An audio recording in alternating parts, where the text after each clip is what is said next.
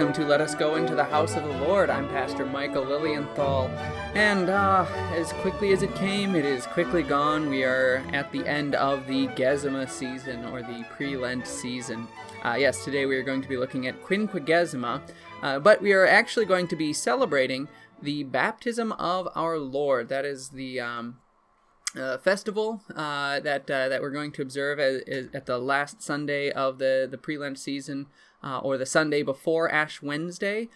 We are approximately 50 days before Easter, which means that we're right on the tail of Lent. So we're on the threshold now between Narthex and Nave, when we're entering that Lent with penitence. But we're going to end that by looking at how Jesus himself entered his ministry through his baptism.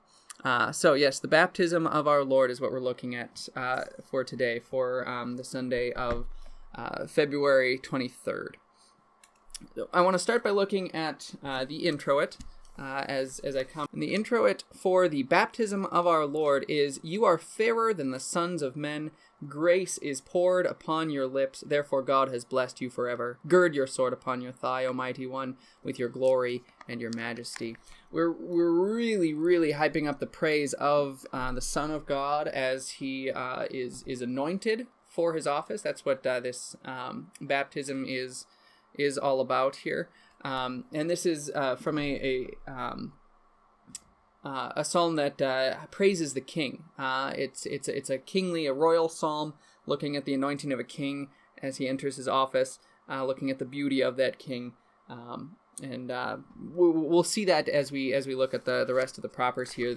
We're focusing on the beauty of Christ as he enters into his work, and it's interesting to look at it that way, because when we look at this baptism of Jesus, when he enters into his role as prophet, priest, and king in order to accomplish his saving work, as we've emphasized before, it's theology of the cross. He looks beautiful, perhaps, as a king would look beautiful, but that beauty is all going to be smirched by his suffering, which is what we're going to especially be focusing on in Lent. So the collect for the baptism of our Lord is collect number 37 on page 152 in the hymnary. "Father in heaven, as at our Lord's baptism in the Jordan River you once proclaimed Jesus, your beloved Son, and anointed him with the Holy Spirit, grant that all who are baptized in his name may faithfully keep the covenant into which they have been called, boldly confess their Savior, and with him be heirs of life eternal. Through Jesus Christ, your Son, our Lord, who lives and reigns with you and the Holy Spirit, one true God, now and forever. Amen."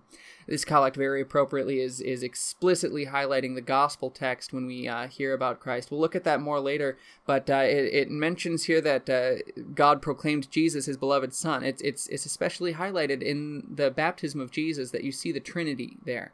The Son is being baptized. The Spirit is in the form of a dove resting on Jesus' shoulder, or alighting on Jesus, or it's up for a little bit of debate as to where exactly the Holy Spirit landed, or if the Holy Spirit landed. And then the Father is in the voice from heaven, proclaiming him his Son, which, if you recall back a few Sundays, when we were on Transfiguration, God did the same thing, said, "This is my beloved Son." And now in baptism, we're looking back at the first time he spoke from heaven that way. So it's just a nice, interesting bookend to this pre-Lent season, that God proclaims Jesus his Son, both before it and at the end of this season as we're going into Lent. This is his Son, and now watch him make his sacrifice, is kind of how we're seeing this. But, of course, we're emphasizing that in that baptism, let us, who are also baptized in his name, remain in that covenant as well. Let Jesus' baptism for us mean that our baptism into Jesus mean that be made solid, made permanent, that we will remain in faith to the end. So, all right, I want to go through the lessons now, starting with the epistle lesson. 1 Peter 3:18, "Because Christ also suffered once for sins in our place, the righteous for the unrighteous, to bring you to God. He was put to death in flesh, but was made alive in spirit, in which he also went and made an announcement to the spirits in prison. These spirits disobeyed long ago, when God's patience was waiting in the days of Noah, while the ark was being built. In this ark, a few, that is 8 souls, were saved by water. And corresponding to that, baptism now saves you. Not the removal of dirt from the body, but the guarantee of a good conscience before God through the resurrection of Jesus Christ. He went to heaven and is at the right hand of God, with the angels, authorities, and powers made subject to him. Now, I did actually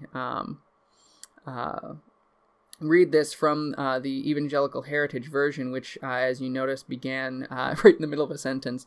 I want to read that first verse. I won't have opportunity really to do that during the service. I might be able to highlight it in the bulletin somehow, but the verse right before this text, verse 17, says, "Indeed, it is better if it is God's will to suffer for doing good than for doing evil." Highlighting that idea of suffering, once again, because Christ also, that's where it goes on, suffered once for sins in our place. And the baptism of Jesus emphasizes him coming in to take our place. John realized the absurdity of Jesus being baptized. What, you're coming to me to be baptized? I should be baptized by you, because his baptism was for forgiveness of sins. Jesus didn't need forgiveness. So in his baptism, he actually took our place. He came into our place to become sin for us in order to suffer for our sins. And then we get this explicit mention of baptism, which is shown to be the true meaning of the flood and the ark, where we see in that flood of Noah how the wicked world was destroyed, but the righteous were saved. And just so, in baptism, the old Adam is drowned, and the new man comes forth and rises. And it guarantees a good conscience before God through the resurrection of Jesus Christ. What that means is this new man that's raised up in baptism is made in Christ's image. It's connected to Christ's resurrection, and therefore we can be guaranteed to have a good conscience. We're guaranteed not to have to worry about our salvation because, hey, we're baptized. Luther famously would do that. I think he mentioned once a friend who was severely depressed, and he asked him, well, were you baptized? And his friend said, well, yes. And he said, well, then rejoice in your salvation. You are absolutely saved. And it is absolutely a comfort. Yes, we are saved because, look, we're baptized. We're in Christ. That's guaranteed. This is God's sign. It's not our sign. God guarantees it through what he has done, through his son's resurrection. So that's the epistle lesson. We'll go on to the gospel now, which is, as I mentioned, the account of Jesus' baptism, and it's from the Gospel of Matthew. Matthew chapter 3, verses 13 through 17. Then Jesus came from Galilee to be baptized by John at the Jordan, but John tried to stop him, saying, I need to be baptized by you, and yet you come to me? But Jesus answered him, Let it be so now, because it is proper for us to fulfill all righteousness. Then John let him. After Jesus was baptized, he immediately went up out of the water. Suddenly the heavens were opened for him. He saw the Spirit of God descending like a dove and landing on him, and a voice out of the heavens said, This is my Son whom I love. I am well pleased with him. It is a beautiful text, and I know that on occasion some pastors have had difficulty figuring out how to preach on this. I'm counting myself among them. What do you say about this? What do you say about the baptism of Jesus? But if you emphasize that idea that, yes, Jesus is here to take our place, to fulfill all righteousness, that Jesus entered into this so that he could live a perfect life under the law and then die the death that we deserved in order to suffer for us, connected to that epistle lesson, Jesus suffered for our sins. That's what this baptism is about, that he came in order to suffer for our sins. So he enters into this baptism to sanctify it in order to take our place so that he could suffer for us. So yes, John baptizes him at Jesus' command, even though it doesn't make sense to him. And likewise too, our baptisms, when we baptize now, does it make sense? Is a little splash of water going to save you? That doesn't make sense. But let it be so. God says so. Let God's word do its work. Be confident in God's grace and in God's word, and know that there is salvation. And here we again connect to the other weeks in the Gesima season. Septuagesima, sola gratia, grace alone saves us. And Sexagesima, sola scriptura, by scripture alone we are saved. It's again not about us. It's not about what we do. It's about what God does and what he gives to us, and have confidence in that. And here we see where that power comes for baptism, and it's in the Trinity. Jesus is baptized, and as he comes up out of the water, the Spirit of God descending like a dove lands on him, and the voice out of the heavens, God the Father says, This is my Son whom I love. I am well pleased with him. Again, reflecting the same words he would speak later at the Transfiguration, which we heard right before this Gesima season, that he's pleased with him because of the sacrifice he's going to make, because of the good works he's going to do, both of those, active and passive obedience that Jesus accomplishes. And it emphasizes, yes, this is the Son of God. He's God himself in human flesh. And so he came to save, to suffer for us, to win our salvation. So that's the gospel lesson for the baptism of our Lord. We're going to look now at the lesson for the Old Testament lesson, which will also serve as the sermon text for this Sunday, and that comes from it's a split lesson a little bit. It's still from the book of Exodus, but we've jumped past all the plagues, just about all the arguing that gets that happens with Pharaoh. I'd like to highlight that a little bit at some point, perhaps during this season, but we jump now to the Passover. And we're going to start by reading the first verse of chapter 11, and then we jump to chapter 12 and read verses 21 through 30. So the lesson is, to sum that up, Exodus 11:1 and 12:21 through 30. Then the Lord said to Moses, I will bring one more plague on Pharaoh and on Egypt. After that, he will let you go from here. When he lets you go, he will certainly drive you completely out of here. Then Moses summoned all the elders of Israel and said to them, Go and take lambs for yourselves according to your family size, and slaughter the Passover lamb. You shall take a bundle of hyssop, dip it in the blood that is in the basin, and paint the lintel and the 2 doorposts with the blood that is in the basin. None of you are to go out of the door of your house until morning. When the Lord passes through to strike Egypt and sees the blood on the lintel and the 2 doorposts, the Lord will pass over that door and will not allow the destroyer to enter your houses to strike you. You shall observe these instructions as a perpetual regulation for you and your descendants when you enter the land that the Lord will give you just as he said he would. You shall observe this ceremony. So when your children ask you, what does this ceremony mean to you, you will say, it is the sacrifice of the Passover to the Lord who passed over the houses of the Israelites in Egypt. When he struck the Egyptians, he spared our houses. The people bowed down and worshipped. The Israelites went and did all this. They did just as the Lord had commanded Moses and Aaron. At midnight the Lord struck down all the firstborn in the land of Egypt, from the firstborn of Pharaoh who sat on his throne, to the firstborn of the prisoner who was in the dungeon, even all the firstborn of the livestock. During the night Pharaoh got up, he, all his servants, and all the Egyptians, and there was a loud outcry in Egypt, for there was not a house where there was not someone dead.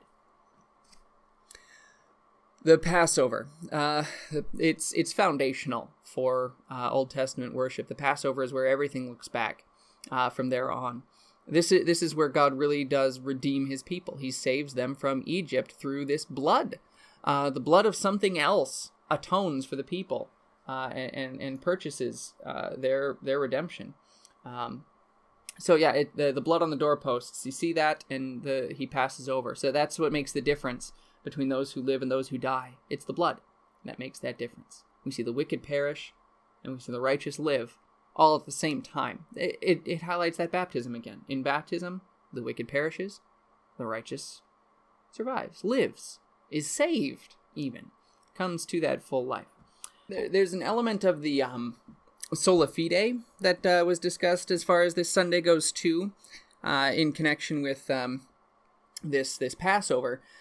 You know, the people of Israel hearing that everyone's going to die. First of all, you have, not everyone, but the firstborn. First of all, you have to have faith that that's going to happen. Think of the flood in Noah's day, that Noah first had to have faith that, yeah, the flood was going to happen. And then, if you believe that's going to happen, well, what do you do about it? You could try to run, try to get away, try to escape. Or you can have faith that God's assigned means of salvation is going to save you. Blood on the doorposts. Well, that seems silly. Put some blood up on the doorpost, just, desecrate my house. That's going to save me. Yeah, and it does. Through this blood, through the death of an animal, the people of Israel were saved. It's that sola fide, faith alone, that causes that salvation. Just like with baptism, too. First of all, you have to believe that, yes, you're a sinner, that, yes, you deserve God's wrath and punishment, And then, well, what do you do about it? Try to run away from God? Try to be a better person? Or look where God has given his assigned means of salvation. In baptism. The water is going to save me? A little splash of water on my forehead? Yeah, it will. It will. Baptism saves you. That's what Peter said. It saves you. It gives you that salvation. Again, we're looking at the work that God does, not what we do. It's all what God has done. That's what this whole Gesima season has done for us, has shown us how God works and how God gives us his salvation. It's very comforting. This whole Passover section is very comforting as well. It ends with this sad note of the crying out of the people who are dying, or who are losing their firstborn, which is, of course, absolutely horrific. But we see that that's the salvation that God brings through this same miracle. The tragedy of the flood is the same way. The pride of the unbelievers led to their downfall, but God brings salvation even in the midst of that. All right, for the baptism of our Lord, the psalm that is appointed for it is Psalm 89, which is not in our hymnary, but the very next psalm, Psalm 90, has some themes in common with it, and it goes like this for the first verse. Lord, you have been our dwelling place in all generations. The idea of dwelling in God. I think that's very key with baptism, that we dwell in the name of our triune. That God is the everlasting. You carry them away like a flood is mentioned in there too. This is all about teach us to number our days. Then God establishes the work of our hands. We're going to sing this whole psalm, the entirety of Psalm 90, for this baptism Sunday, which goes 17 verses from page 185 to 186, and ends, establish the work of our hands for us. Yes, establish the work of our hands. So that'll be our psalm. Then looking at hymns for the day, the chief hymn for the baptism of our Lord is hymn 247, which is a Luther hymn. It's Luther's baptism hymn. To Jordan came our Lord the Christ. It recounts the gospel lesson, but then it goes on to show how that baptism gives us life as well. It's 7 verses long, so I am going to divide it, and I'm going to divide it between the chief hymn and the hymn following the offering. So we'll sing the first 4 verses for the chief hymn, which ends, in Jordan's water, God's own Son, in sinless manhood bending, the Spirit too from heaven's throne in dove-like form descending. This truth must never be denied, our faith should never waver, that all 3 persons do preside at baptism's holy laver, and dwell with each believer. Emphasizing that idea, the Trinity was there at Jesus' baptism, the Trinity is there in our baptism, giving us their grace. His grace, God's grace. Then after the offering, we'll sing the last 4 verses, verses 5 through 7, which starts with the Great Commission. Jesus says, go forth and teach and baptize. And then it ends, and though our mortal eye is dim and sees but simple water, faith sees Christ Jesus, and in him the Lamb ordained for slaughter. Hey! Look at that. Ties right back to the Passover, the Lamb ordained for slaughter. That's the reason I want to make sure to get this whole thing in there. All right, there are several other wonderful baptism hymns that come through here. One of my favorites, my absolute favorites, is hymn 246. God's own child, I gladly say it, I am baptized into Christ. Oh, this proclamation of I am baptized into Christ. It's repeated over and over and over again. And just the comfort that we have is proclaimed so clearly in that. We're going to conclude the service on this day with hymn 246. That's going to be the last hymn for this Sunday. So all that's left is the opening. And I know there's one baptism hymn here that I've been told especially is familiar, and it's a Kingo hymn. Again, that's hymn 241. He that believes and is baptized That text isn't here. That's from Matthew 16, that Jesus has those words. But the whole idea of baptism is here. And it works really well as an opening hymn. So hymn 241 for the opening hymn. We'll start there. He that believes and is baptized shall see the Lord's salvation. Baptized into the death of Christ, he is a new creation. Through Christ's redemption, he shall stand among the glorious heavenly band of every tribe and nation. That surety that we've got there. And it's just 2 verses long, so it is really unoffensive, I guess. I don't know if that's the best word to put for it. It's a great hymn. It really, really is. I do mean that. But, okay, so that's our service, looking at the baptism of Christ, and I want people to be able to remember their own baptisms and to take comfort in their baptisms. That's what it's really about. Take comfort in the fact that you are baptized into Christ. That means you're saved. Your salvation is sure. It's called a mark of the church, and you're sealed with the Holy Spirit through the faith that he gives in baptism.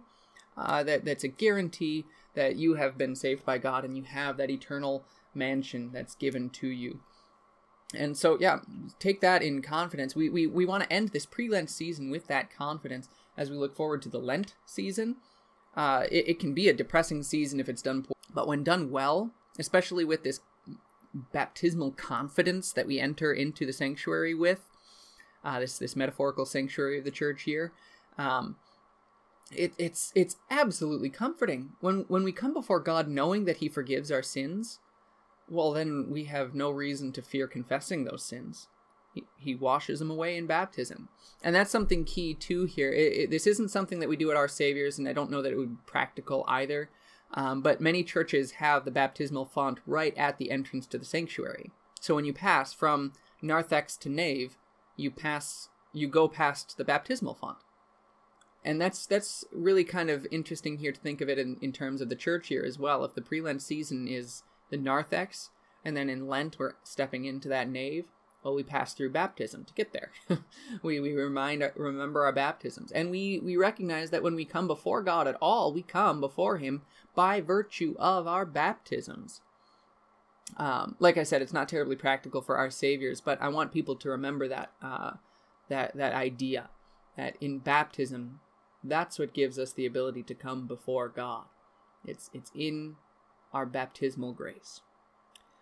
So once again, you can find information about the show and give feedback at tapestryradio.org/Lord's House. You can find my church, Our Savior's Lutheran Church in Albert Lea, at oursaviorsels.com. You can find me on Twitter at MGLILIENTHAL. Please do get in touch and give us your feedback or your questions or your comments on any of the subjects we discuss here. And until we meet again, peace be within you.